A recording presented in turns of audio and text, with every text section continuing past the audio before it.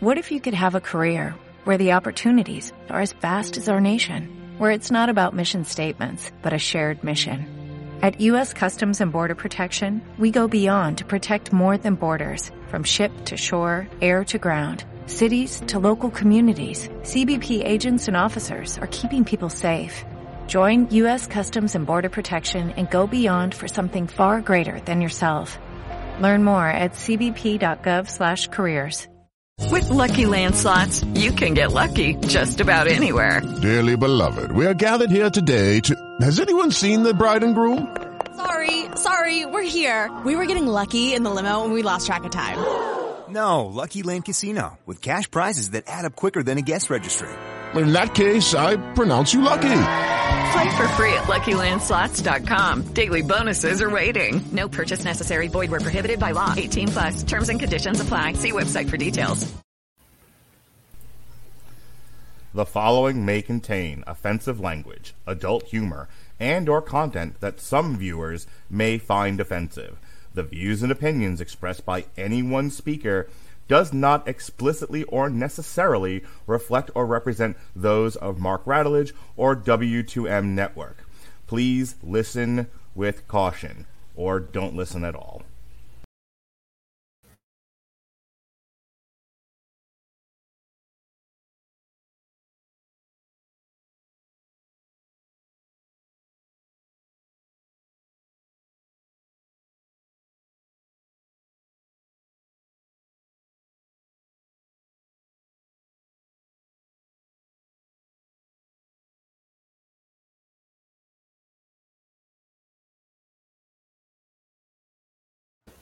Good evening. You are listening to a Radulich Broadcasting Premier Podcast TV party tonight. I'm your host, the mandated reporter, and frankly, I'm mortified, Mr. Mark Radulich. And we are continuing our journey from the corner to the deuce, examining the great works of David Simon. And joining me today, he's harder to get at than my fat wife's cunt. Ladies and gentlemen, it's Juicy J, Jesse Starcher. How do you do, sir? Decided to go with it, didn't you? just call me Fat Face Rick. Oh, my goodness. All right, for anyone that's just like, what the fuck? No, yeah. I'm not referring to anyone I actually know. That's a line from season 3 of The Wire. Fat Face Rick says that to Stringer Bell, which we talked about last month. Fat Face Rick. Fat Face my Rick goodness. In the house. Wow, wow. I don't know why that line stuck out at me the way that it did, but it still makes me laugh every time I was talking to my girlfriend today, and I was like, she watched me giddily talk about The Wire because I told her we were doing this tonight, and I actually told her I was gonna open up with that line, and I said I was debating it because of the same reason I told you. It's like, Jesus Christ, if you hear that out of context, you're like, wait, what? She's like, yeah, I don't think you can get away with that. Can't tell me what to do. But it's true. She got to hear me just blurt out a whole bunch of different Wire quotes. This one, this particular season we're going to talk about tonight, season 4. How's she Chicken Joe? Those exchanges between Omar and Prop Joe at the end of the season are fucking hilarious. It's good stuff. It really is good stuff, man. Yeah. Omar's got some classics. He's always got Prop Joe and Omar both, when you listen to how they talk, they sound like prophets almost in some ways. It's fun to listen to, especially those two on the same screen. I mean, my goodness. I remember watching like one of the documentary featurettes about the making of The Wire and how there's almost like a pidgin, pig Latin. It's not quite Southern, not quite Northern. It's so apparently the Baltimore slang and the Baltimore accent. It's a very weird thing. It's almost like a Creole, but not quite. But even in the sense that like Creole is this amalgamation of different languages and whatnot. You know, if you hear some of these guys, the way that they talk and some of the ways that they say things, and it's unlike anything you've ever heard before. It's almost a foreign language. Oh yeah. I mean, I think we pointed out when we were watching Homicide, it was the first time I ever heard Baltimore as Balmer. Right. I mean, yeah, they've got their own language. You're right. It's Right. their own code for that they've lived in the city, and their own dialect, if you will. I have copped so much of my like slang speech patterns from The Wire. Oh, really? Oh yeah, I have told people I don't get shook. Ah, nice. Which I stole directly from Michael in this season. I don't get shook. I've used the term "doesn't he have a rabbi?" Stole that from season 2. So much of The Wire hasn't infiltrated me like that. I can tell you, I don't think I've used too much from what I've been entertained, but I haven't grasped on. Of course, I haven't watched it as much as you have, but regardless, it is very entertaining to watch this. This small part of America and how these people talk to each other. So we've done the first 3 seasons, and I think when you stopped, because we decided we were going to do all of the David Simon shows from Homicide to I think the last one was The Deuce. Let's go back and look again. It was definitely Show Me a Hero was definitely before The Deuce, and I feel like that was the last one before We Own This City, which we already covered. When we decided we were going to do all of the David Simon shows season by season over a 2-year period, you stopped watching The Wire. This is about where you stopped, yeah?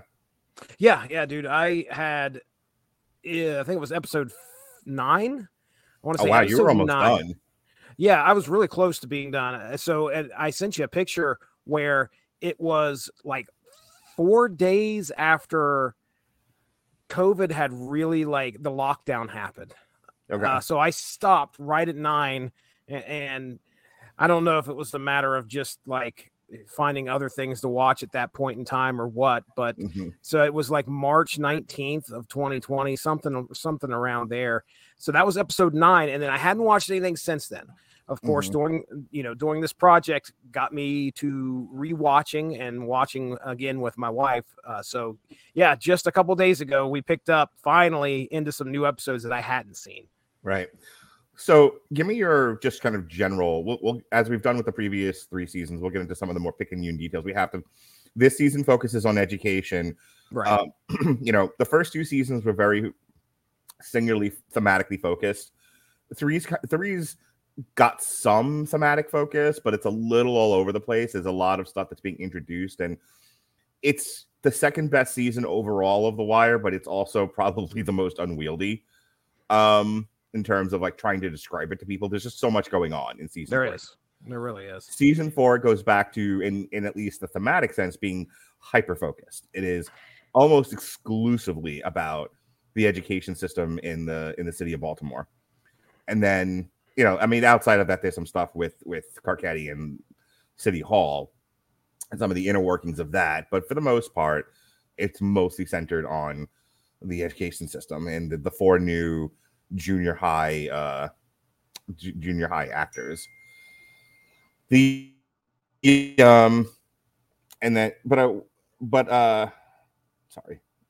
you call and you text people when you actually got shit done, and then they want to talk to you when you're recording. You doing a podcast? Let's talk. Yeah, it's kind of when I didn't pick up the phone call, that should have been a clue. Anyway, but I wanted to get your kind of general thoughts about season 4, and then I have a very specific question for you.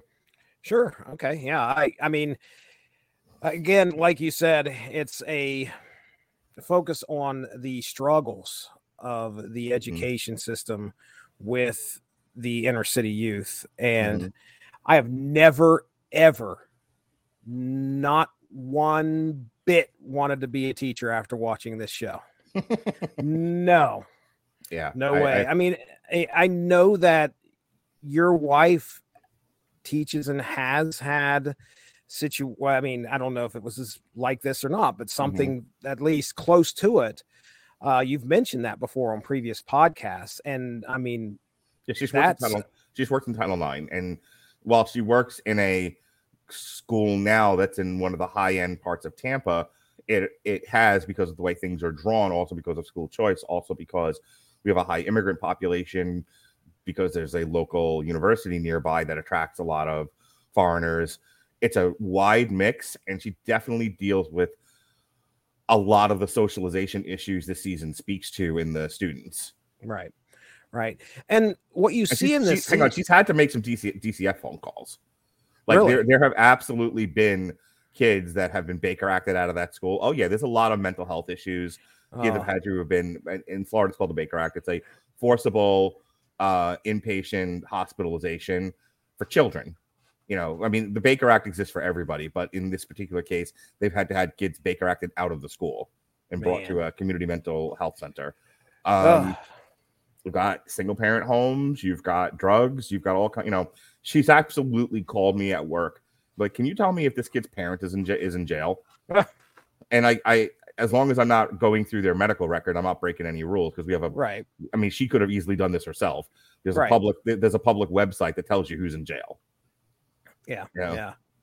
It's what we see in this season, though, is we get to see the struggles, but we also get to see somebody, mainly Bunny Colvin, trying to take an action in order to change the situation, much like he did in the previous season by Amsterdam. But this here is him at least trying to work within the system to better these kids. And what you start to realize is that, you know, the way the system is set up is not meant to make these kids succeed. It's to make the system succeed. Yes. It's to make the school succeed. And that's what's sad. But I think thematically that's just The Wire, though. You know, if you look at I don't want to get too far ahead, but if you look at a lot of the stuff with Carcetti, so this season he wins the primary, and then it's just assumed he's going to be the mayor. Mayor-elect. Yeah, he's mayor-elect. So by the end of the season, he is firmly in the mayor's seat, and he is doing mayor things. And the cliffhanger is he's got a $54 million deficit from the schools that nobody wants to claim that he has to deal with. After he's promised the sun, the moon, and the stars to the police and public works and all kinds of stuff. So that's where we're going to pick up season 5 next month. But in the meantime, one of the things that occurs, the school budget deficit thing is a really great microcosm of what you're talking about, in the sense of systems are designed for the system to succeed. The people in the system can fuck off, right? You know, but it is definitely designed to keep the system running the way that it's going. And so you have the situation with this $54 million deficit, and he's told, go to the governor, beg for the money. But if you do that, you're going to look like shit 2 years from now when you try to run for governor. Yeah. And you're ultimately he fucks the kids and the whole city to protect his political career. Right. Yeah, nobody just does the right thing because it's the right thing to do. You know, the governor that he's going to is going to make him suffer and pay for it because he sees him coming. So this is an advantage to take it out of his ass, instead of just giving him the money because we don't want your city schools to fail. You know, things like that. Teach them the test. Them the test. It's like, why they're not learning anything. You're just teaching them the test itself, how to pass the test. Mm-hmm. I remember when I was watching this the first round and going, how can these people feel like they are doing anything? And that's pretty much what Presbolewski, I'm calling him Presbo. Presbolewski. Presbo. That's pretty much what Mr. Presbolewski ends up understanding, is that, you know, he isn't doing anything in order to make these kids learn something that's useful. And you know, there's a great moment where he starts to realize, what can I do to make them learn? And that is to use what he wants to teach them and apply it to their world. Right. They start shooting dice, and through dice, he's able to teach them probability. Right. But yeah, man, you just, as much as this show is about drugs, take a shot every time someone mentions a number. That's when you're going to be in the hospital, because everything is numbers driven in this city. Oh my God. Stats. There's a scene where Carcetti's addressing the West Side roll call, and even like one of like the old like narcotics detectives, it's just like, it's the fucking numbers game, man. Yeah. Right, dude. Right. There's a whole conversation that takes place between Pryzbylewski and Cuddy's ex-girlfriend, who's a teacher, where, you know, and she's now switched from whatever county school she was at in season 3. She's come over to the school, you know, so they basically just wanted to keep this character around. So they moved her into the same city school that Pryzbylewski's teaching in. It's kind of like a mentor character to him. And she's explaining things to him, and he goes, "Oh, you're juking the stats." Juking the stats, baby. She's like, what? She's like, he's like, we have this, you know, way of making rapes go away, turning burglaries into this, and, you know, everything getting reduced. So it's not a real reflection of the crime rate. It is massaged to make it look better than it really is. Yeah. My question to you though was, did you enjoy this season? And look, I'll be the first to tell you, all 5 seasons of The Wire are some of the best television you're going to see out there. Take a drink every time I've said that. You will be blackout drunk. However,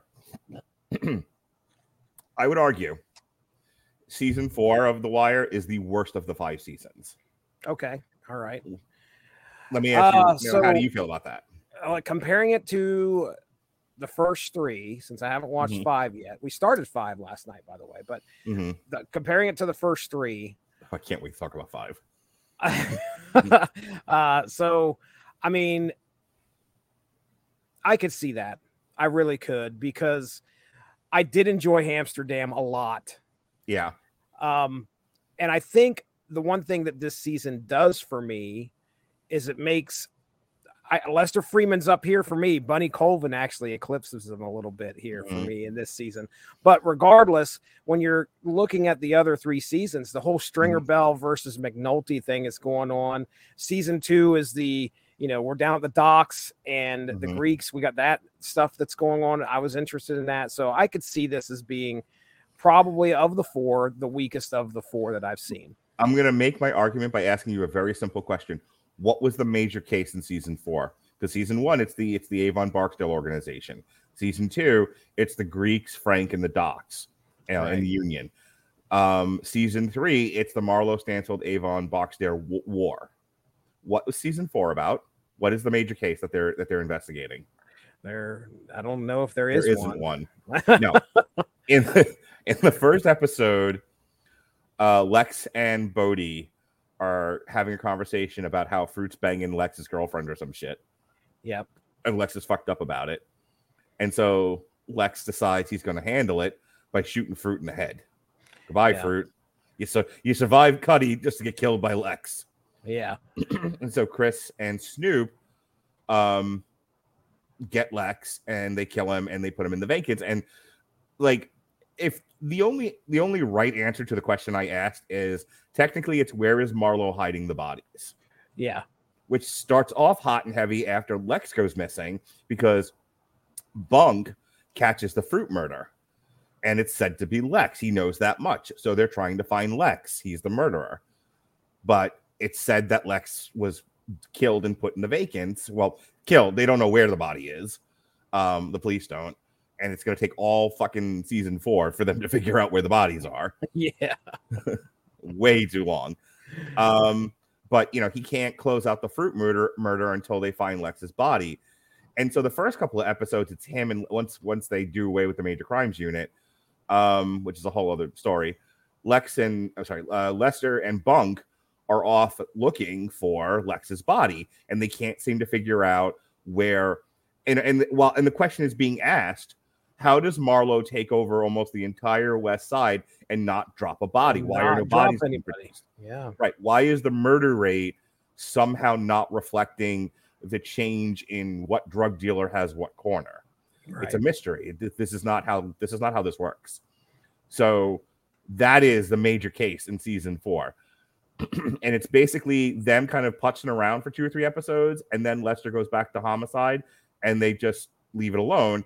Then Bunk gets tied up with Omar. That's Omar robbed a cart. It's so convoluted. Not convoluted. It's just so like interweaving. So right.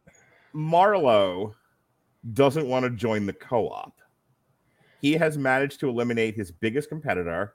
He doesn't fuck with the East Side. He's got the West Side by the balls. And as he says, no one fucks with him. So why join the co-op?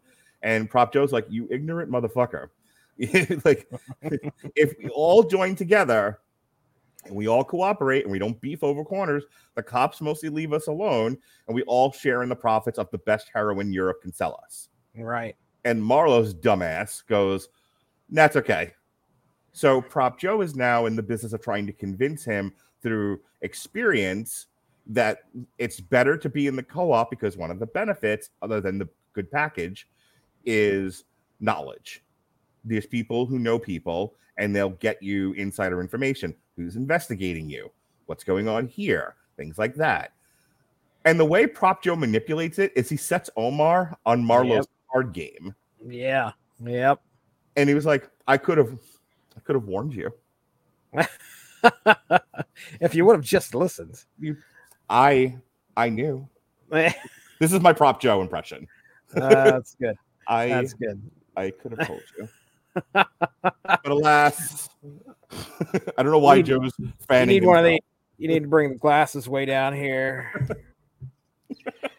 And then I could have told you were going to get robbed at the card game, but you're not part of the co-op.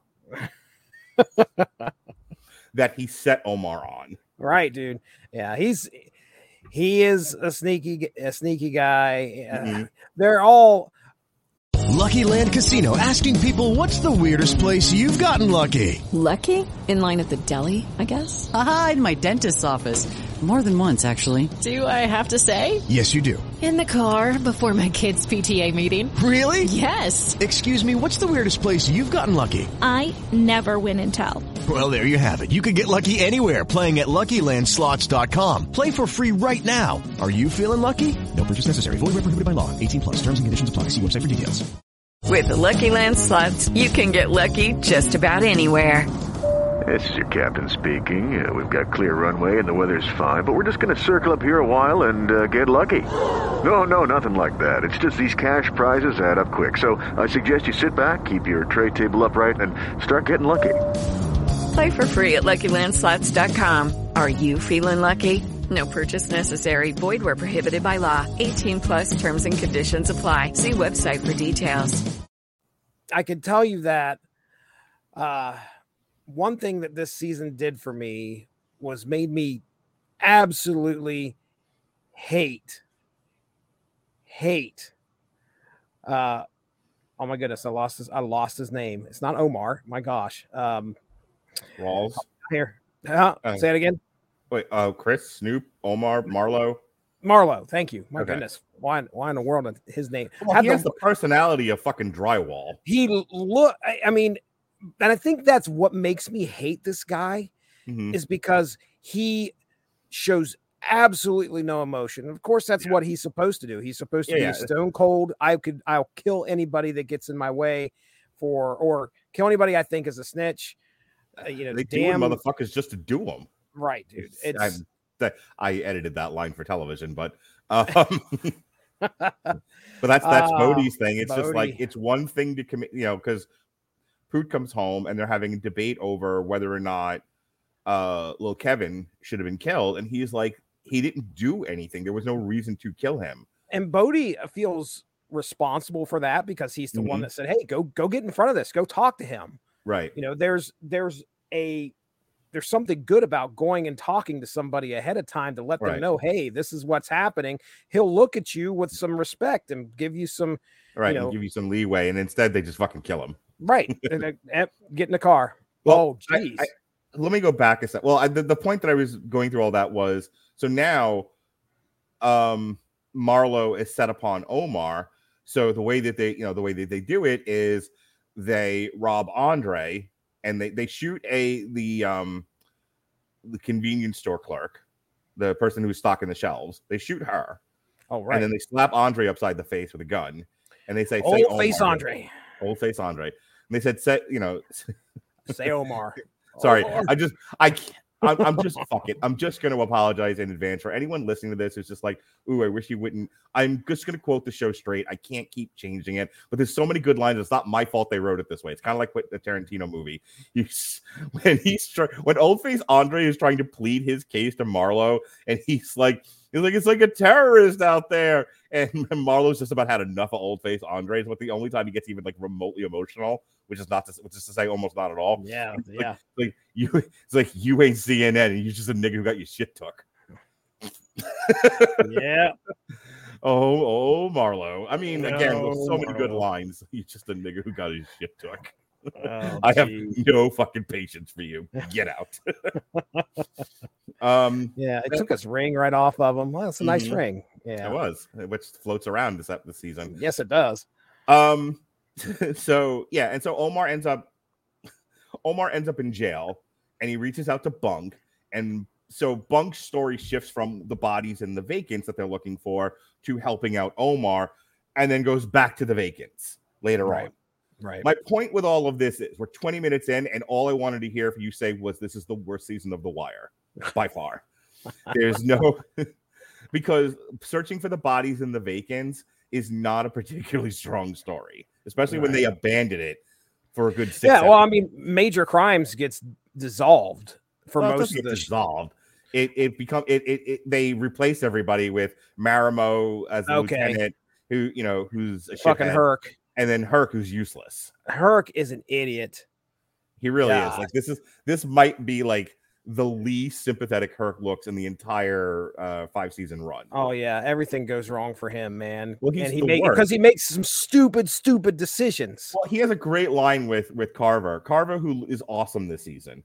Like he's really learned his lessons from season 3 about talking to people, being part of the community, and he gets a soft heart. And boy, we haven't even gotten to the stars of this thing yet. We really should talk about them. But Carver is so much different this season than he's been the past 3 seasons. But then here comes Herc, to drag him back down into the gutter. And Carver goes, this is one of those enabling relationships. And Herc, ever the sociopath, enable me, Carver. Enable me. Enable me to find my fucking camera. Yeah, he's an idiot. Let's talk about the kids. Kids are the star of this thing. This is the other reason why it's the worst season ever. Just the focus on the vacants is not, to me, strong enough to warrant me saying it's better than seasons 1, 2, or 3, or 5 for that matter. Though, and I don't want to get into 5, but Robert and I briefly talked about this during the Black Panther review about how he thinks 5 is the worst season because of what happens. But I'm like, no, 5 at least had a perspective. 5 at least had a point. They were investigating Marlo. They were still trying to bring down the Marlo Stansfield crew for killing 20 some odd people and putting them in the vacants. There is, it's just all over the place. But and the reason why, so there's a lot of things happening in season 4 that make it the standout season amongst the 5, but for all the wrong reasons. 1, McNulty minimized, barely in this season. Yeah, a lot of people feel the same way. I mean, I didn't miss him that much. I mean, I honestly didn't. I think the story was strong enough to stand on its own without McNulty. Well, with him just kind of appearing on the periphery. Go ahead. Essentially minimized McNulty in the Major Crimes Unit so they could focus on the kids in the education system. Which, here's the thing. I don't know if you felt differently because you're a business graduate, you have a business degree, and you've been working in unemployment for the vast majority of your career. So I don't know if you think about this the same way that I do, but I've been a social worker since the year of our Lord 2000. So 22 years. Mm-hmm. In that time, I have a graduate degree, my license, everything else. I've worked with kids. I've worked with families. I've worked in the correctional system with drug addicts and whatnot. And the problem with this was, in what year was this? This was 2006. So I've been in the social service field for 6 years. I was a teacher before that. I was a teacher in 1999 in the Los Angeles public school system. In fact, I taught in the junior high that fed into the high school that Stand and Delivered was said to have taken place. Oh, wow. Yeah. So, yeah, I heard some stories about that teacher, by the way. In any case, like I already fucking knew all this. I knew kids in inner cities had shit situations. I knew there was mental health problems. Like this, the thing about seasons 1, 2, and 3 is they're talking about stuff that is interesting to me that I would want to watch a television show about, and that I may not have already known. Season 4 is like, let's tell you how bad the education is. I fucking know already. I know. I have worked with these children. Okay. Duquan, Michael, Namond, and Randy, who are the stars of season 4, and then to a lesser degree, my favorite character in this entire season, Kennard. They kicked my door in, Namond. That's how they do. You're this big. This is how big Kennard is. Oh my gosh. He gets beat. Oh yeah, Michael whoops his ass. So a lot of this season is just like following those kids around, watching them in school. They separate Namond out and they put him in the special class with the rest of the sweat hogs. Following that, and then they're in the street. They're fucking with this one evil cop, Walker. You see their home lives. There's a lot about Michael and then his, and his brother's father who comes home who clearly molested Michael at one point. Randy and his foster mother. You don't get to see much of Duquan's home life, but Duquan's home life is essentially he lives with hardcore drug addicts. It's not good. Right. And then, you spend some time with Donut. You spend some time with Kennard. You spend some time with Sherrod. Did I tell you every Sherrod bubble scene I just fast forward through? Oh, I have the least amount of interest in the entire bubble story with the other homeless drug addict. Poor Bubs. I mean, it's sad what happens. Just for the record, he makes a hot shot to kill this guy that's been bullying him, and Kennard and Sherrod smokes it and kills himself. Kills him. Yeah. Right. And so Bubs turns himself into the homicide unit and tries to hang himself in the interrogation room and ends up at the end in a psychiatric facility, which that generally makes me sad. When what's his face? I can't remember the character's name, but he's played by a musician, Tom Waits, goes to see him at the very end. And Bubs, that was tough, man. And Bubs just falls the fuck to pieces. That's brutal. Yeah, he's just staring off, and then as soon as he sees somebody that he recognizes, he's just so filled with shame and he just breaks down. Right, man. So I'm gonna let you go ahead and jump in on this, but as much the individual actors give extremely good performances. Their stories are very sad, and it's just like The Wire to reward the least worthy child with the best life. Namond Bryce is Weebay's son. Weebay who took all them murders for a sandwich, for a potato sandwich. What was it? For fucking pita sandwich and some potato chips. Speaking of not pronouncing words correctly. Pita sandwich, some potato chips. I'll go a few more. That's not even English. But good old Weebay. So yeah, Namond Bryce is Weebay's son, and because the Avon Barksdale organization has pretty much dried up and all the money with it. Yeah, it's all Namond has to go out in the streets and start selling drugs because that's what his mother expects him to do because she's the worst. And boy, is she. And by the end of the season, he realizes, hey, I don't want to be a drug dealer anymore. Hey, I don't want to be a criminal. Hey, I'm not hard. I bully the one kid that I can bully because I'm too afraid to actually, I have a big mouth and no bite. And because throughout all of that, he's developed this relationship with Bunny. Bunny ends up adopting him. Right. Not Michael, who was molested, not Randy, who, to get out of a possible assisted rape charge, confesses to being a part of a murder. Almost adopted by another cop. Another cop tried to adopt him. Yeah, Carver tried to. But no, ends up getting beat to shit in a group home. He got that snitch put on him. He got the word snitch is attached to him. And Duquan, who was the most needing of all, the most worthy of all to have been taken care of by any one of the functional adults in this show, ends up living with Michael. Right. At least Michael treats him right, and that's the good thing. And it's kind of like a big brother to him. And it's just such a Wire thing. Like, of these 4 children, who should win the grand prize and be adopted by Bunny Colvin? How about the asshole? The worst child. The kid that changed the most. I don't know. I mean, look, a lot of this season is chartering the journey of these kids who Right. You know, our first episode. Hang on. If you don't have buy-in with the kid stories, this is a chore to get through. That's my whole point. Right. Yeah. I mean, you're watching these kids go from a real tight-knit group of friends. And by the end of this, you know, Carver's walking past where these kids used to hang, and whatever the name of their little group was spray painted on the wall, but it's not there anymore. Yeah. What was it? Something Mafia. It was like Fayette Street Mafia or some shit. Right. But by the time this just one year of school is over, everything has changed for these kids. And I think that's probably what they're trying to detail here in this season is that, you know, these kids, they grow up, they have friends, and because of the way the streets are in a single year, everything can change. Everything. Right before Bodie is killed for talking to McNulty, he talks about that he's been in the street since he was 13. Yeah.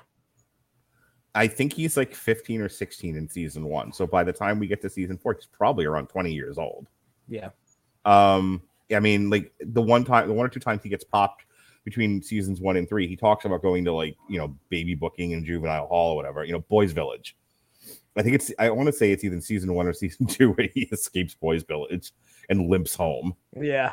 He's just like, he's grabbing him up and then he's just walking out the door. Yep.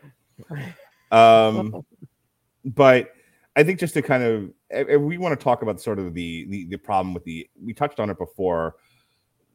What they're talking about with the education system is essentially the social family system in Baltimore is broken. Colvin Bunny says something about there's stoop kids and there's corner kids. Stoop kids sorry. Stoop kids will more or less do what they're told. They'll do their work. They'll come to school. They aren't going to cause problems. Corner kids will make learning for the stoop kids almost impossible. Right. So the whole program that he gets proposed, the whole thing that is, he meets a doctoral social worker, and they have this grant money to deal with socializing kids to try to get them off the path of destruction. And it's funny because originally he's like, we're talking 18 to 21 year olds. And so they talked to one of them in the interrogation room. He's like, wait a second, we could go younger. After that guy basically throws something at him and about grabs him, shoves his pin up his ass. What is so funny is that throughout that questioning where they're just like, let's say something happened to your sister. What happened to my sister? No, let's say, why are you talking about my sister? Here's the thing. I've experienced that level of dumb every day. I can't tell you how many people I talk to that are that level of dumb, you know, or like when Prez is talking to junior high kids, he's talking to 8th graders, and he's like, okay, we're going to distribute. What distribute mean? Give out. Why don't you just say give out? I think when there was something about like being married, and like one of the kids just can't get off of it, and it's like, why you married? Like to have intimacy. Right. Ooh, it's like, oh my God. Yeah. Calm down now. Right. I absolutely experienced that level of dumb. Jeez Louise. So I think as much as I enjoy the performances and I am sympathetic towards the storylines, I just struggle with this season because between the not having a central case that they're focused on and not having a theme that I'm particularly interested in at this point because it's a little too close to home for me, more so than anything else in The Wire. I don't love this season. So we're a little more than halfway through now. What are some of your highlights and things that you wanted to talk about? All right. Well, hang on. Before you do, my favorite part of this is the season where Omar gets up, goes to get the Honey Nut Cheerios. There's none left. So he puts on his silk robe. I remember this. His silk pajama, his bottoms, his silk robe, and he goes for a walkabout. And as he's walking down the street, people are just yelling, Omar's coming, and throwing drugs at him. Yep. And he stands up against the wall to smoke a cigarette, and then all of a sudden just this big garbage bag falls down right beside him, and he's like looking over and he takes it home, and he's like, I don't even want this. Yeah, I don't want it. Ronaldo's, he's got a new boy. Ronaldo's, this is boy number 3 since season 1. But they run out of Honey Nut Cheerios. As he's looking at the bag of drugs. Oh my god! And that's when Omar's like, I don't even want this. Yeah. And then he goes after bigger fish. Connected to that, when Bunk does the right thing, and he realizes that if they let Omar hang for hitting Old Face Andre and killing the civilian, they're letting the true killer walk. The true killer ended up being Chris, of Chris and Snoop, and Bunk undoes that murder, which is another great line in this. They him and I can't remember the detectives. I can't remember the Vernon, I think is something like that. The freckled detective, African American detective, where he won't. The other guy won't do it. The other guy's an asshole, but he gets Vern to go back and interview Old Face Andre. Old Face Andre goes back on his story. They undo the murder. They submit their report to Landsman, who's all about making black. He doesn't, really interested in the finer points of detective work.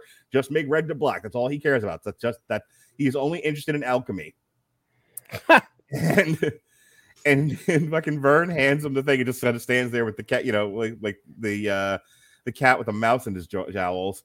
And Landsman just fucking silently looks up at him in disgust. And he looks at Bunk, who's kind of like hiding behind the door. What the fuck did you do? Right. And then he turns to Vern. He was just like, how could you let him do this to you? Stand up for yourself. It's so good. That whole bit made me laugh my balls off. Yeah, the bodies, man. I mean, these, just like you said, they're trying to find these bodies, and it's cool to watch Lester Freeman do his detective stuff in order to kind of figure out where they're being held at. Once they find out, they start connecting the pieces and understanding that there's a nail gun involved, which I think that might be my favorite part of episode 1 is right there in the beginning when Snoop goes to buy the nail gun. Mm-hmm. And she's sitting there looking over these nail guns, and she's talking to, I would say, somebody, an assistant there at Home Depot. And we go through all these great, he's trying to say, it's like, this is $800. Yeah, you earned that tip like a motherfucker. That's great. God, I love Snoop. Snoop still has one of the best lines in the history of The Wire. I'm going to do it, Jesse. I'm going to do it. Oh, let's hear it. Let's hear it. Can I do it? Go for it. Do I have your permission, Daddy? Can I do it? Go for it. Let's hear it. In B-more, we aim to hit a nigga yard. B-more. In B-more, we aim to hit a nigga. Snoop. Snoop's the best.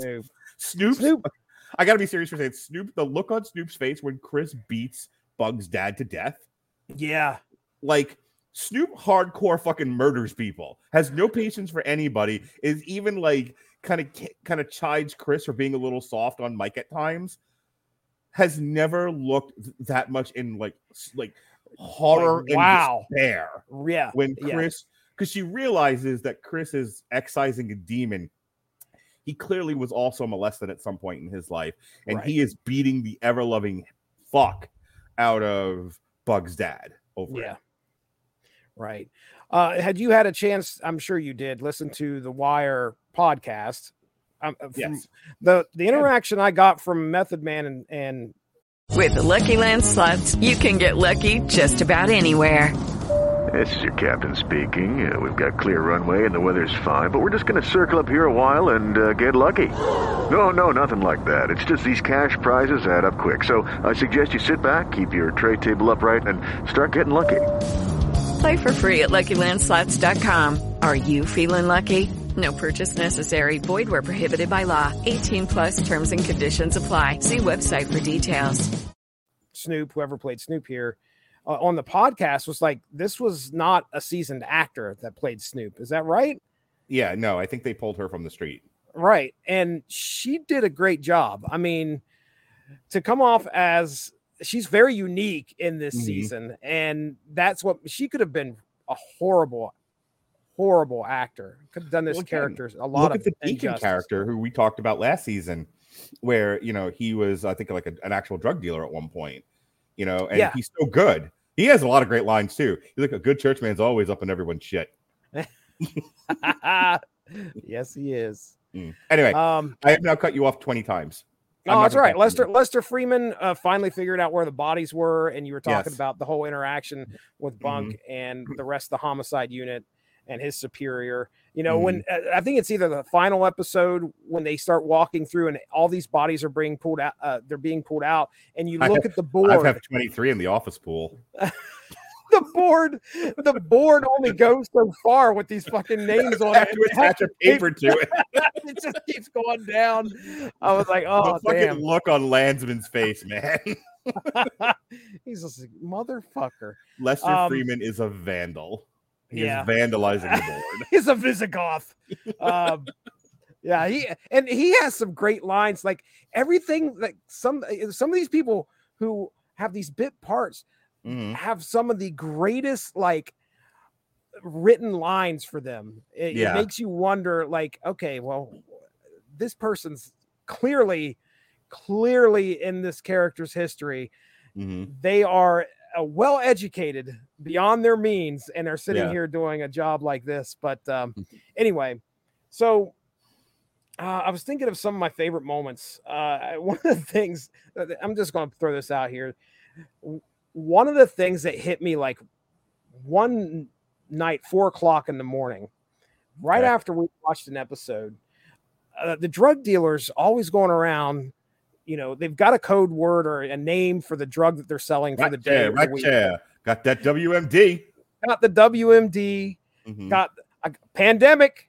Got that pandemic. And I'm sitting there thinking, like, man, yard barkers. Why do they have some really like fucked up names for drugs? Like shit you would not want to buy, but you here's your COVID-AIDS plague. You got that COVID-AIDS plague. Fatal leprosy right here. Come get your fatal leprosy. I got that projectile leprosy right here. I'm like, what fucking shit, man. But yeah, that hit me one night. Let's see here. Do you ever just do that? Do you ever just like walk through, you know, when you had to like go into the office, you ever just got to think to yourself, that chair. Got that pandemic. Yeah, I talked about how Bunny Colvin probably made his way up the ladder for me as far as hero goes on The Wire. Last year was great. This year, I mean, I understood what he wanted to do. This is a man who wanted to take and make some type of a change in the school system, even though he wasn't really interested in it at first. We first see him he's a hotel security guard, because he's no longer working for the police. But you know, he gets involved with the academic who he finally understands what this guy wants to do, and then gets involved in the school. And to watch him go to Weebay, you know, it takes some gumption, I guess is the best word. Just go. The word you're looking for. There you go. To go and talk to a convicted drug dealer, convicted murderer serving multiple life sentences, who took extra murders for a pita sandwich and some potato chips. Your son, can he come and live with a former cop? I would like to. Hi, you don't know me, but I taught your son for 2 months, and I would now like to adopt him. That just shows you that the level of understanding that Bunny Colvin has. Number one, for the people that were on the streets and their role. You know, he was a cop. He was, you know, and he was beating on drug dealers, I'm sure. You know, and but growing up on those corners. I used to beat on your boys. You know, when he's going through like, you know, what Baltimore was like back when they were both young. And he was like, "Oh, I used to beat up on you and your boys on the corner." You know, when we would sweep corners. And then he has that one line like, "What time did Tatum Man come out the club?" Right. And Weebay knows none of the rest of the universe knows what the fuck he's talking about, but Weebay knew. Who the fuck is Tater Man? If I remember right, Kima on her first homicide or the first body she went to go see, they're like, "Hey, check the hand. He's got a little rolled up piece of paper in there that says Tater did it." And the other hand, Bunk's like, the other hand's got his phone number. So good. But anyway, yeah, Kima in this season, again, pretty limited role. She's in Homicide now. It's fun to watch her kind of try to get her legs under her in a new position. Oh, Jesse. Oh, she makes up with Cheryl, your favorite character in the entire 5-season run of The Wire. You don't get to like things that I don't like. Do you understand that? You get that now? See, I was kind of surprised. I mean, I guess I really shouldn't be because we kind of knew that stuff was on the rocks, but you were kind of hoping that these guys would work it out. They never did. No, I wasn't hoping either. I fucking hate Cheryl. Still do. All she's trying to do is take care of her kid and wants somebody there to help her, at least be a little bit more involved. Clearly, Kima didn't want the kid and felt bullied. Clearly. I mean, I don't know really what it's like to be bullied into a situation you don't actually want. However, blink. However, that sometimes happens in a relationship. And maybe resentment's built. I'm just on Kima's side is all. Okay. All right. I understand that you're on Cheryl's side and you hate reasonable people. Whatever, man. Oh, whatever. So yeah, I'm trying to think of anything else that was really important that happened with Carcetti. I mean, clearly we get to watch him go through all the motions. Oh my God, the bowl of shit monologue. I was just about to say he has to learn how to eat shit. Yeah. And somebody actually has to tell him, get ready, because you're going to have to start to eat shit. Yep. I love that monologue, by the way. Because first of all, the old politician that he's talking to, the former mayor, he's like, it's like my chief of staff brings in this beautiful silver bowl. And I look in, there's a pile of shit. What am I supposed to do with it? You're supposed to eat it. Then the next day, this is from the ministers. It's another bowl. Another bowl of shit I'm supposed to eat. And so why didn't I run for mayor again? Got tired of eating bowls of shit. Right. I get it. I really do. I see where that man is coming from. And then I think it's Carcetti who, because Herc does Herc gets the false tip from Marlo about Bubs.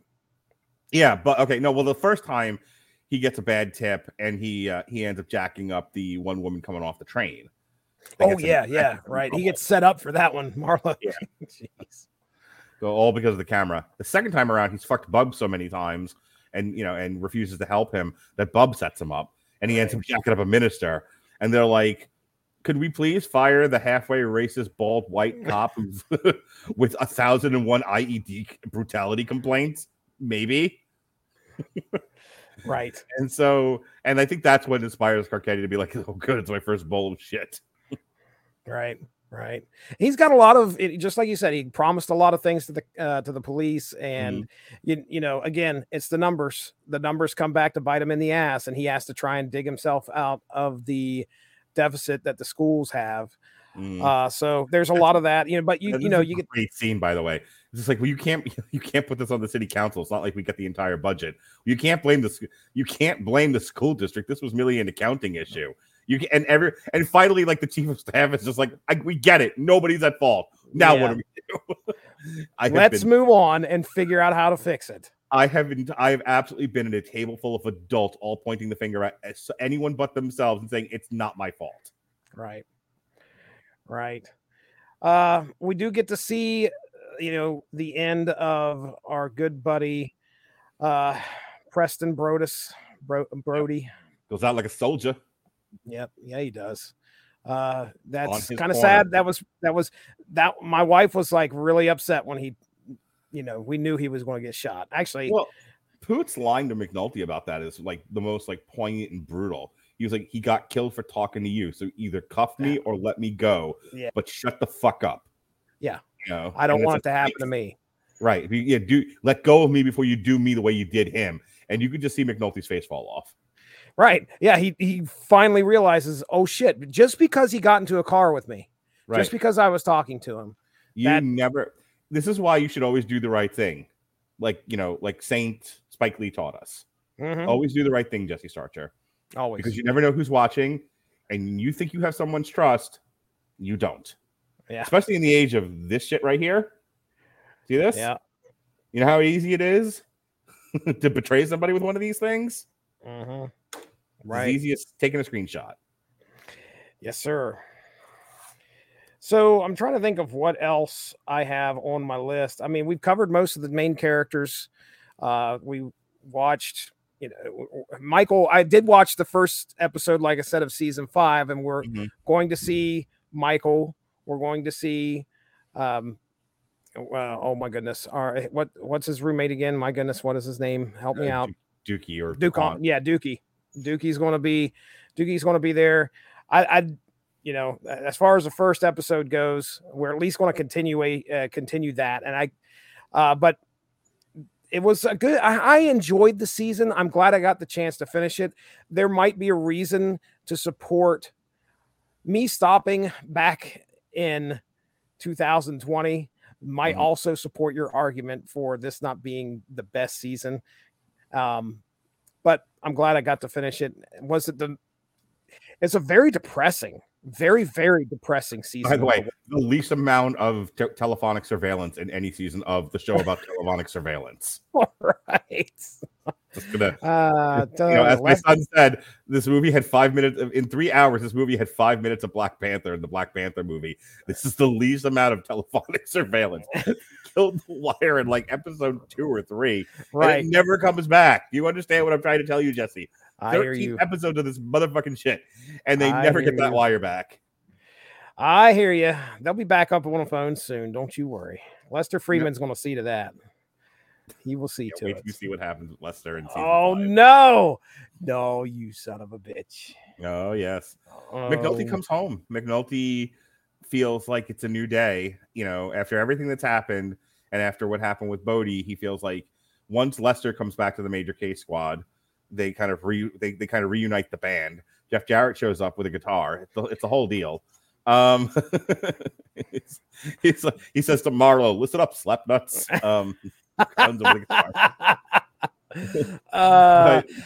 McNulty shows back up, and it's like, okay, and we're geared now. They have 20 some odd bodies in a gym. By the way, there was one thing that kind of bothered me about the very end of The Wire.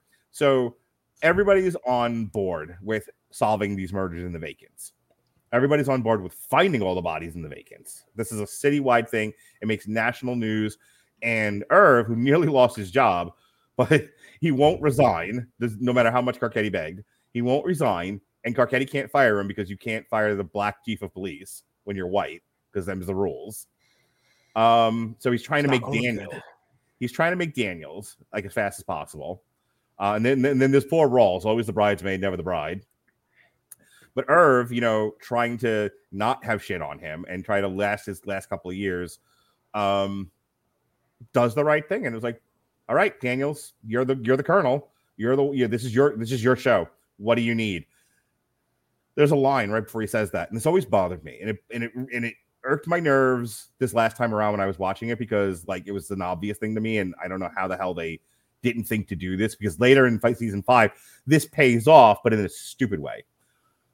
Burrell says to Daniels, "What do you need? Anything you want, we'll get it for you." Right before that, they're like, it's gonna be a year to sift. Rawls is the one that says it.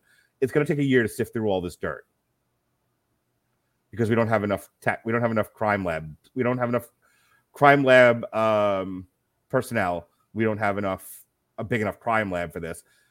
It's gonna take forever to get through all of this evidence to see who did what.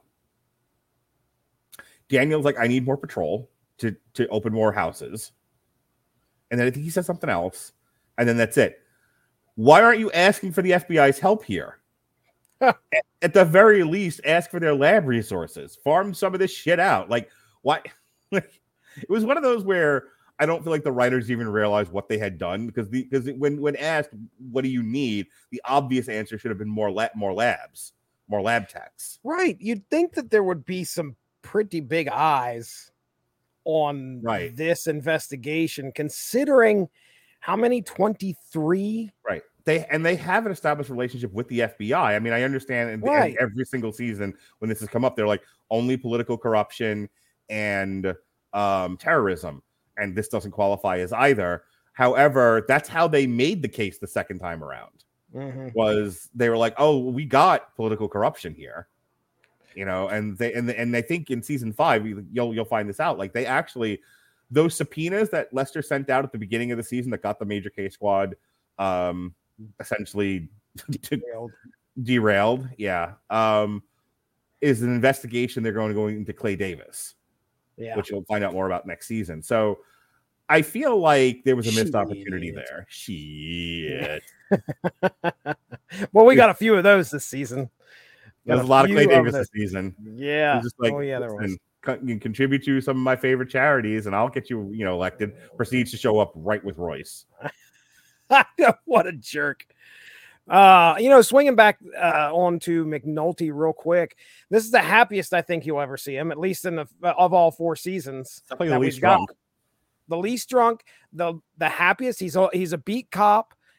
He's with Beatty, and he's trying to make at least the right decisions when it comes to alcoholism and drinking. He's on the wagon. Did you see the look on our dear sweet friend? What's the actress's name? Callie Thorne, baby. Oh, Callie Thorne. That look she gave him no fucking flex the first 3 seasons. McNulty's like, I'm gonna change. He's like, you're gonna sign divorce papers is what you're gonna do. I'm gonna change. You're gonna give me more money is what you're gonna do. All that shit. Callie Thorne gave him no fucking flex. And then this season he's with it's always this way. Okay. When Melissa and I divorce, every problem that she has with me will be solved with the next woman I'm with. Guaranteed. That's how this goes. That's how it works. The first wife always looks at the next wife and goes, what the fuck? What is with your vagina that he now acts different? Why? We learned. That's why. And so he learned, right? He learned, and so he's good with Beatty. And Callie Thorne, being a woman, can't fucking take it. Just can't handle it. Her words are like, if I would have known, you would have grown up to be a grown up. And he's making those strides, and you could tell. He promised her he was going to stop fucking himself up. Do you remember that? He was like, like the one night that hot sex scene on the folding chair, and like the next night he's like reading the paper. He's like, let's have a family day. She's like, let's sign divorce papers. Yeah, how about you get on out of here? Hey, you ever heard that phrase? Hit it and quit it. You're not doing the quit it part is the issue. Yeah, it's time to quit it, sir. It's time to quit it. Yeah, so she wouldn't believe him. She'd been hurt too much, and then that look of jealousy, that look of like, I done fucked up. Life's not so green on the greener. Life's not as green as you think it's going to be on the other side of the fence. How's Dennis doing? Dennis is Dennis. Dennis is Dennis. We're on, we're off. That's right. Yep. Yes, indeed. All right, Jesse. Final words here as we're at the hour mark on season 4. Oh, right at the hour mark too. That's amazing. Yep. So yeah, hey, look, I think it's a solid chapter, just like you said. 5 seasons of The Wire, according to you, are some of the best television out there. Let me put it to you this way: there's a season of Oz that's twice as long as any other season. Seasons 4 and seasons 5 of The Wire might as well have been that season of Oz. I think it's season 4 because season 4 and season 5 really are part 1 and part 2 of the same story. This is all This is all attack on the Marlo Stansfield crew, which is why it takes 13 episodes just to find the fucking bodies. Right. And then it takes another 13 episodes to conclude the goddamn thing. Yeah. And I'd mentioned earlier about how this is probably one of the most depressing shows. This season is pretty depressing. There are some bright spots, but you have no clue. None. You have no idea how this is going to end. When I tell you it broke Melissa, you're gonna come back to me and you'll be like, "Oh, this is the corner depressing." Boy, oh boy, what am I in for, man? Season 5, the end of season 5. So season 5 ends as every season does with a montage set to. By the way, this montage has got my favorite song of all of them, "Walk on Gilded Splinters." Oh yeah, you talked about that. Yeah, I love it. So at the end of season 5, I won't tell you who, but at the end of season 5. As they're flashing through where are all the characters now, this is now months later, as they do a reprise of Down in a Hole, and they're showing you, here's McNulty, here's Kima, here's Bunk, here's this person, here's that person. They're going to get to a particular character, and it's quite possibly the saddest thing you're ever going to see in the history of television. Oh man. It is. It's going to hit you, and you're going to suddenly end up in a space LP floating in space. Okay? You're not going to know what happened. You're like, no! Like, watch this. What the fuck's he talking about? Just go watch Superman 2. We started the season, so we'll have her done here pretty soon. Mindy's pretty invested now, and I am too, obviously. But man, oh man. Well, McNulty, serial killer. Anyway, there's Bunk. There's a serial killer on the loose, and he must be stopped. I don't want any part of you anymore. That's Bunk saying that to McNulty. I want. Oh my god, Bunk, Jimmy. With the Lucky Land Slots, you can get lucky just about anywhere. This is your captain speaking. We've got clear runway and the weather's fine, but we're just going to circle up here a while and get lucky. No, nothing like that. It's just these cash prizes add up quick. So I suggest you sit back, keep your tray table upright, and start getting lucky. Play for free at LuckyLandSlots.com. Are you feeling lucky? No purchase necessary. Void where prohibited by law. 18+ terms and conditions apply. See website for details. Jimmy. Anyway, yeah. Well, I mean, this is pretty depressing. There's not a lot of. By the end of this, you get to see Naaman's doing all right for himself, but all of his friends are in pretty rough shape.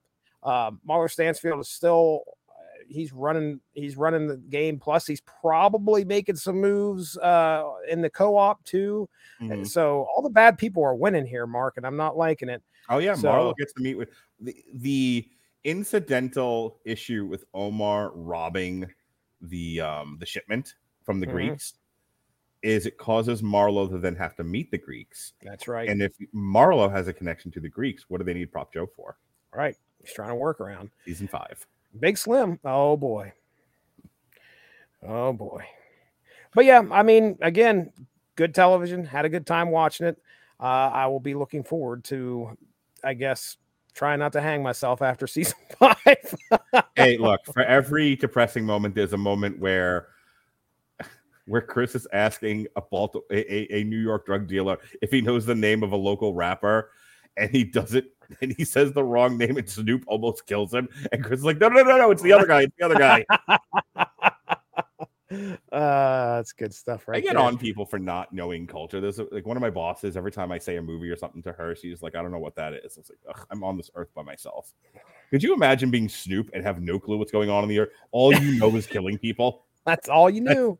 That's it. You don't know music. You don't know movies. You were just in the street killing people, and you know nail guns. I tell you what, if you rolled up beside Snoop and started talking hardware, you're going to have probably a good 3-hour conversation. Even then, what she knew about the nail gun was how they used it previously, and it broke, and that's why she needs a new one. By the way, as bad as this season is in comparison to the other 4, you do have to give credit where credit's due. It's still one of the most brilliant shows ever written. That the payoff to that cold open for season 4 of her buying a nail gun is that it's related to the disappearing of bodies in the Vacants, which is the season finale. Yeah, right. Mwah. Kudos. Good stuff. Let's see if I know any more quotes that I can drop the N-bomb on. No, anyway. You should write these down, Mark. I really should as I'm watching the show. So I think at the end, when we get into season 5 next month. You know what? Hang on, keep going. But I got something for you ass now. Oh boy. Season 5, we'll have to do a comparison because I was really depressed after watching The Corner. Yeah. So we'll have to see how season 5 compares to The Corner for me. And what we ought to do, if we can remember, we ought to bring up every single quote from all 5 seasons of The Wire that are displayed at the beginning. Yes. And like either rank them or just pick our top 5. Pick our top 5 of all of those quotes, and then we'll kind of run through them at the end of season 5, our season 5 discussion there. So what are you looking for? You're looking for something. Okay. And I'm kind of scared. All right. I'm going to send you this link. Let's you and me. We did this. We did this last episode. Okay. This is our new game. We're gonna do this. We're gonna keep doing this. We're gonna do it again. A little bit differently every time. I'm putting it in the private chat. Okay. I'm looking. Okay, it's in the private chat. There it is. Yep. Okay. So follow me, and then you pick up the line that I don't read. A couple of these are single lines. So okay. Yeah. Oh, I was gonna say. Okay. All right. A life, Jimmy. You know what that is? It's the shit that happens while you're waiting for moments that never come. Cool, Lester Smooth. Senator Clay Davis. Shit. Okay. Bunk. I'm just a humble motherfucker with a big ass dick. You give yourself too much credit. Okay, then. I ain't that humble. You seem awfully happy today. I got laid last night. Oh, yeah? Your asshole still hurt? On the game, yo. All in the game. Oh, boy. Season 1. Here we go. Hit it. What the fuck did I do? Jimmy McNulty. Boy, them Greeks and those twisted ass names. Man, lay off the Greeks. They invented civilization. Yeah? Ass fucking too. Fucking bunk. I ain't no suit wearing businessman like you, you know. Just a gangster, I suppose. Oh boy, the fall between Barksdale and Stringer. Goodness. No name, huh? Well, for now, we'll just call you Boris. Boris. Why always Boris? The game done changed. Game's the same, just got more fierce. Boy, Slim Charles can deliver a line too. He certainly can. Jesus Christ. I see you favor a 45. At night I do. And I keeps one in the chamber in case you pondering. See, again, Omar and his dialect. Yes. I love it. Happy now, bitch. You get all three of these, buddy. All those mopes and bracelets, and not one of them named Osama. Boy, that has not aged well. All right, Jesse, let me end this podcast by saying don't get captured. Don't get captured. And with that, folks, that is our Wire Season 4 review. Unless you got anything else. No, man. I look forward to Season 5. We'll have a good discussion here in about a month. All right, tomorrow, unless she cancels on me, Michael Pollan's new documentary series on Netflix, How to Change Your Mind. Jesse, it's all about psychedelics and mental health. What do you think about that? We're talking microdosing and stuff like that? Yeah, man. You want to come over to my place? We'll do some mushrooms. Deal with some of that depression. Let me tell you, I have heard plenty of stories, and I'm sure. Have you? Yeah, sure. I'm not speaking from experience, but so what is it? You guys are covering a documentary? Michael Pollan wrote an Omnivore's Dilemma. It was a New York Times bestseller. Okay. And then he continued to write books, The Botany of Desire, which I think actually preceded that, but people knew about it after the fact. And then some of these books got turned into a documentary series on Netflix. One of them was Cooked. That one we reviewed a few years ago, back in the Blog Talk Radio days, back in the old-timey time. Oh, yeah.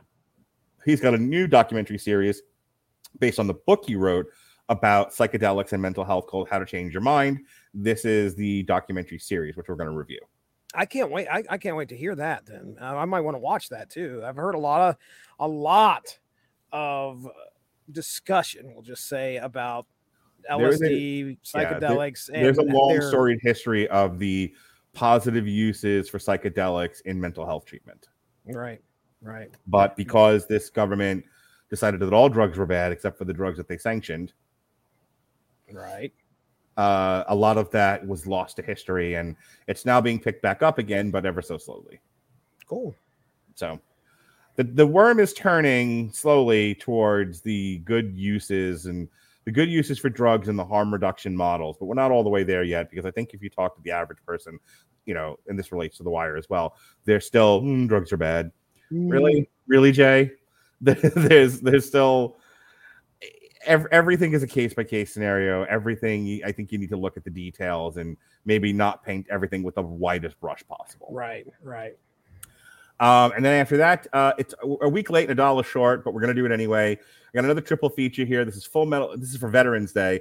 Our annual show that Andrew Graham and I do for Veterans Day. We're going to look at Full Metal Jacket, The Outpost, and Hamburger Hill.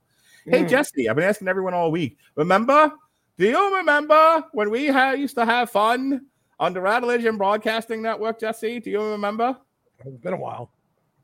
Do you remember? Do you remember? It has been a while. Do you remember when we dedicated an entire month to Alan Moore?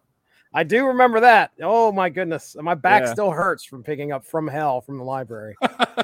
Yeah, that was a weapon, not a book. Yeah. You might want to like spread it out so you can wear it as armor if you're ever in the pokey. I don't want. Yeah, it's my shiv block, right? Yeah. So I re-aired one of them earlier this year when I was in the Dominican Republic during the anniversary for V for Vendetta. Re-airing the rest of them this weekend because it's Alan Moore's birthday this Friday. Did you know that? Oh, I did not know that. No, that's great. I wish him a happy birthday. Actually, I want to send it from a fake account titled Firestorm. I was going to say, can you please title it Fuck Firestorm, Happy Birthday? Dear Alan Moore, Fuck Firestorm, Happy Birthday, source material. So, yes, Jesse and I and a bunch of other of our friends back in the old-timey times when we used to have fun did what would be eventually become Comic Strip, but at the time we didn't give it a name. It was just Alan Moore Month. Right. And so we compared the book, The Watchmen, to the movie by Zack Snyder. And then we did League of Extraordinary Gentlemen, same thing. And then finally From Hell. And all of those are going to re-air this weekend. Awesome. This past couple of days, earlier today, me and Jason Teasley, the Protocol Son, we did our Grindhouse triple feature, which was Death Proof, Hobo with a Shotgun, and Planet Terror. Yesterday was a 3-fucking-hour podcast on Black Panther, Jesse. Wow. You guys, did you guys eclipse the running time of the movie? Darn close. Oh, wow. We had a lot to talk about. It's a good show, but we had a lot to say about it. Someone referenced Captain America's shield in that podcast, right? You're damn fucking right. Dude, we have traumatized Alexis and a lot of people on the network with that shit because it comes up a lot. Great. People just like, Captain America's shield. So I saw my girlfriend earlier today. We went out. I took her out for lunch during her lunch break from work, and I was talking about the Black Panther thing, and I made a joke about how our Captain America, every time, especially when we do Marvel movies, we bring up the Captain America shield thing because to me, an hour-long discussion over who owns the fucking shield and who had the right to give it away or not makes me laugh, but it makes Alexis want to walk into the woods to live deliberately.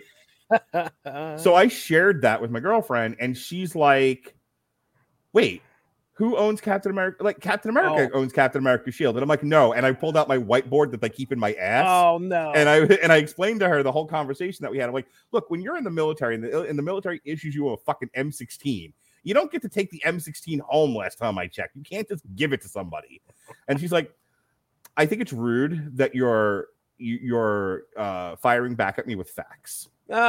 It's not the first time I've heard someone say that to me, especially a woman. So. Oh my. Oh my. What? Oh my. You know, yeah, right? That's great. That is great stuff right there. I'm glad at least it gets mentioned. I'm happy.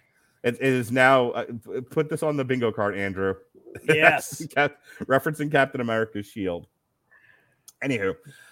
So yeah, the 3-hour Black Panther one, slightly less than that, was me and David Wright mostly talking about The Critical Drinker and finding some time to talk about Rings of Power. Hey Jesse, you did some shit on Monday. You want to talk about it? I did indeed. Listen, 1992 hit. The Punisher went over into Europe, and he went on a European vacation of sorts. He ran into some trouble with the Kingpin and a contracted killer named Snakebite, and the 7-issue series titled Euro hit Punisher Comics at that point in time. So it was me, Dean, and Derry sat down. All three of us had a good time discussing all the fun that Frank Castle had over there across the pond. So check that out. That happened on Unspoken Issues this past Monday. I just listened to your show of I think it was the X-Men and Star Trek, and you had some broad on. That was fun. That's how far back I am, though. Well, I'm glad you're catching up there. That would be Dean's significant other right there. Dean's girlfriend came on. That's the broad? Yeah, okay. that would be the lady that came on to my show, Mark Radulich. That would be her. I'm glad she was a very educated broad. Tell Dana all right. This is why Jesse only records with me once a month, because I get him in trouble. You can tell me to go fuck myself. It's fine. And then over the previous weekend, we re-aired our Jason Bourne shows, the DMU Hollywood for the 2016 Jason Bourne, and then the Long Road to Ruin for the Bourne and the Bourne Legacy, the Bourne Conundrum, the Bourne Pickle, the Bourne Again, all of it. Next week, Jesse is dropping a Garbage Pail Kids source material. I am, as a matter of fact. That's going to be fun. You guys tune in, check it out. If you like Garbage Pail Kids, try to figure out how they turn that into a superhero concept in 2022. Alexis Hana is, I think, going to have Zachary Strobel on, and they're going to do the Wonderful Seasons of Mickey Mouse, because I ain't doing that shit no more. Tuesday, I'm going to see Five Finger Death Punch. Wednesday, yeah. Oh, my goodness. Wednesday, we're re-airing our Damn You Hollywood for the Moana movie from a few years ago. And then in the evening time, we're going to be reviewing The Menu. And then Thanksgiving Day. You know what I'm doing on Thanksgiving, Jesse? I know exactly what you're doing on Thanksgiving. Recording with you. But aside from that, you know what else I'm doing? Tell me. My son thinks that it's now a yearly tradition that we do an alternative commentary on Thanksgiving. Oh, okay. All right. That sounds great. So I Googled a list of Thanksgiving movies to watch, and we made our choice. You want to know what our choice is? How in the world is this a Thanksgiving movie? It's a holiday movie, apparently. Paul Blart Mall Cop. Jonas watched the trailer for this, and it was like, this one. This is the one. We will take it home. He's not. Has he seen it before? No. Okay. But he's 8, and physical comedy is appealing. Oh, it's going to be good for him. He's going to love it. He's going to love it. Look, last year was Ben fucking Hur. Okay, we watched 2 hours of that to get to the goddamn get to the killing of the horses. We lost a lot of good horses. This is a little bit different than that. That's for sure. Oh no, that was Easter earlier this year. That's what it was. Wow. Yeah. I don't remember what we did. Oh, Thanksgiving last year. Fuck. You know what it was? Me and him did a triple feature. That's what it was. We did all them holiday movies. We did the Home Alone Disney Plus movie. We did that the video game movie thing from HBO Max, and then something else. Okay. Clifford. That's what it was. Clifford the Big Red Dog. The Big Red Dog. So yeah, he was just like, I don't need to be doing a review. I told him he should start his own podcast because he's brilliant. And he's like, when I'm 18, I'm fucking 8, you asshole. All right. Priority. Yep. All right. Anything? What else you got going on, Jesse? Oh, that's about it. I think Evan and I are going to be recording some stuff here pretty soon, right after we record our discussion on Thanksgiving about Slayer, Sleighher. Evan and I are going to be recording a future episode celebrating the life and times of Stan Lee by looking at a few of his comics from back in the day. So that's way out in the agenda at some point, I think in December. So other than that, that's it. I don't really have much else that's going on. All right, folks, next month, as a matter of fact, December 29th. December 29th. Wow, we got a long time to go. That's yeah. We got December 1st is The Crown. December 8th is the Whiskey Rebellion. Hey, guess what we're gonna do on the Whiskey Rebellion? Tell me. We're gonna talk about what it's like to be a man who's in the polyamory community. We've done this for a long time already. We're going to continue to talk about it. Officially, yes. Because when we talked about it, it was unofficial. Okay, this is official now. Look, you don't understand. You need a fan there, Mark. You getting a little catching the vapors there, sir. Go ahead. Men, Jesse, reach out to me. Okay. They ask me for my advice, for my wisdom over these past few months that I've gained. And so I want to share my wisdom through the podcast with these people. And so it's there. I don't blame you. So it's there for them to listen to at their leisure and go back to whenever they need a calm, assuring voice like myself to say, it's going to be okay. It's fine. Your wife is terrible. They're all terrible. But I'm here for you. Mark is here. Oh, this will be a fun conversation. I can't wait to hear about it. Jeff, okay, so you know, now that I know about it's going to be on the agenda, I might as well just start getting my questions together. That's why I told you ahead of time, Mr. Cuties. Remember that? I do remember the movie you refused to watch, but boy, did you have a lot of questions about? Just watch the thing yourself. No, let me ask you questions. Yes. So that's because Melissa asked, was like, how is the fuck is Jesse and Rob going to participate in this conversation with you and Jeff when they're not, in the E&M poly community? And I'm like, you've apparently never done a podcast with Jesse before. That motherfucker's got questions. I'll ask some questions. And you ask him, yeah. Robin will just make jokes. That's fine. That's what he's there for. So anyway, we got the Risky Rebellion on the 8th. Jason and I are going to talk the Anaconda series on Long Road to Ruin. We got a boxing podcast. It's going to be me, Pat, and Gavin in theory. That's Diego Corrales versus Jose Luis Castillo. It's one of the 5 things in the world that Gavin still likes. And then here we are, December 29th, right before New Year's, baby. We're going to jam it in at the wire. Season 5, the finale. Jimmy McNulty's Serial Killer. Oh, boy. Oh, excited? Boy. What am I in for? My gosh. The most depressing finale in the history of television. Wow. You think the corner makes you cry. You ain't seen shit. If that happens, I mean, wow, that is stepping up some game. Mm-hmm. Because the corner was rough. Yeah. we're gonna need a palate cleanser. After that is Generation Kill. Yeah. I have no idea what I'm in for there. Neither have I. I've never seen Generation Kill. I last year our Veterans Day show was Band of Brothers, and I'd never seen that either, and that got rough at the end. So, all right, we for an hour podcast, we've now done 22 minutes of bullshit. So here we go. Be well, be safe, and in Be More, we aim to hit a nigga. You heard?